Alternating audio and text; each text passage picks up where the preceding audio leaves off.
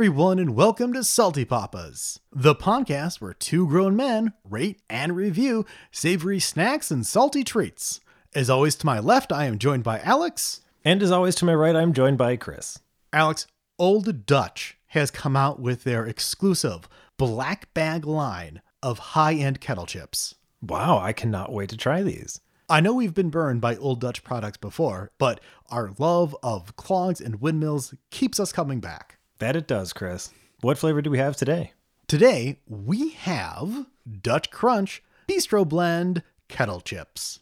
Now, you know these are quality because they're made in a kettle, and all good foods do come from kettles. Personally, what I find more interesting is the savory mix of garden-grown spices. So these are not your standard spices that you just find laying around on the street or in your driveway or between the seats of your car. Old Dutch has a lot to say about their seasonings. On the back of the bag, it actually says, "We then top off each bag using only the cleanest seasonings." Do other chip manufacturers use dirty seasonings? If you ask me, I have never heard a clearer shot across the bow of Frito-Lays than that. That is a low blow, Old Dutch. Why don't they just put on the bag, Old Dutch, the chips that won't kidnap and murder your family? They do have a lot to say on this bag. One of the other points of pride that Old Dutch brings up here is that these chips are served at restaurants throughout the upper Midwest. Now, Alex, we live in one of the 48 contiguous states. How would you classify our state, geographically speaking? Oh, I would say it's sort of the upper Midwest. I would say we are almost the definition of the upper Midwest. I have never seen these chips served in a restaurant. Now, do you often get chips at restaurants? Alex, if you've ever dined out with me before, you will know I only eat potato chips at restaurants. I try not to look at you while you're eating, so I never really see what you order. It has been compared to the feeding scene in Jurassic Park, you're right. Well, I think that's enough faffing around with the bag. Let's see if these Heartland treats live up to the quality name that is Old Dutch. Or if at least they're clean.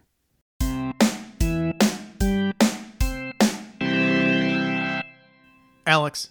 Yes, Chris. Do these chips stand up to the Old Dutch promise of quality? Well, after we finished about half the bag, I thought to myself, yeah, they probably do. I'll say, after having eaten these, I don't believe I've ever had these in a restaurant. But that does not detract from how delicious they are. They have everything that you want in a potato chip. The potato, the salt, the seasoned salt, the autolyzed yeast extract. And you know, when you see that ingredient in there, it's going to be a high quality chip. Personally, I feel like the dehydrated onion really was what brought it together. Unless that was the dehydrated garlic I was tasting. The way Old Dutch so seamlessly plays their hand at blending the subtleties of dried onion, dried garlic, dried extractives of turmeric. It is no wonder why these are a national treasure. Or at least an upper Midwest treasure. Yes, something that we didn't point out earlier is they are headquartered not in Amsterdam, home of sin, but in St. Paul, home of poorly laid out streets. True. So these chips, having been colored with turmeric and paprika, need to stand up to the test that we've given on every single episode. How much does it stain your fingers? Alex, if you will bring me the white testing pillow, I will rub my hands on it.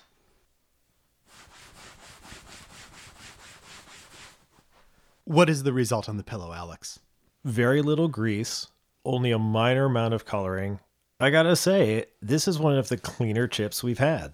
And I will say, of any of the food colorings, turmeric and paprika are the biggest culprits for staining.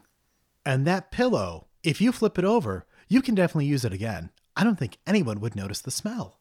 If anything, they'd be thinking about what a clean smell it was, considering all of the clean ingredients that Old Dutch has used. These chips are so clean, you could eat off them. Oh,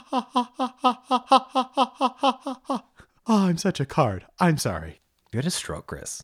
So, Alex, they passed the pillow test. They were almost spotless.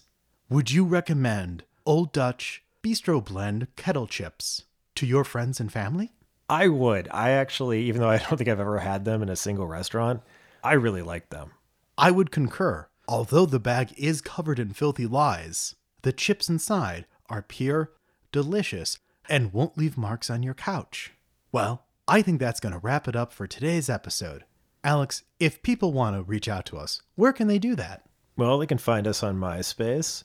We are SaltyPaps2236. And remember, April 1st is the deadline to get in your application to be in our top 5 friends.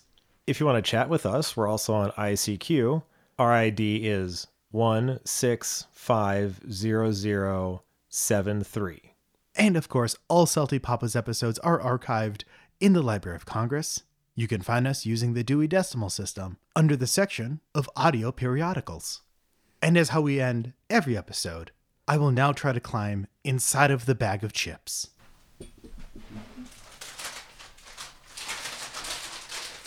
Ah!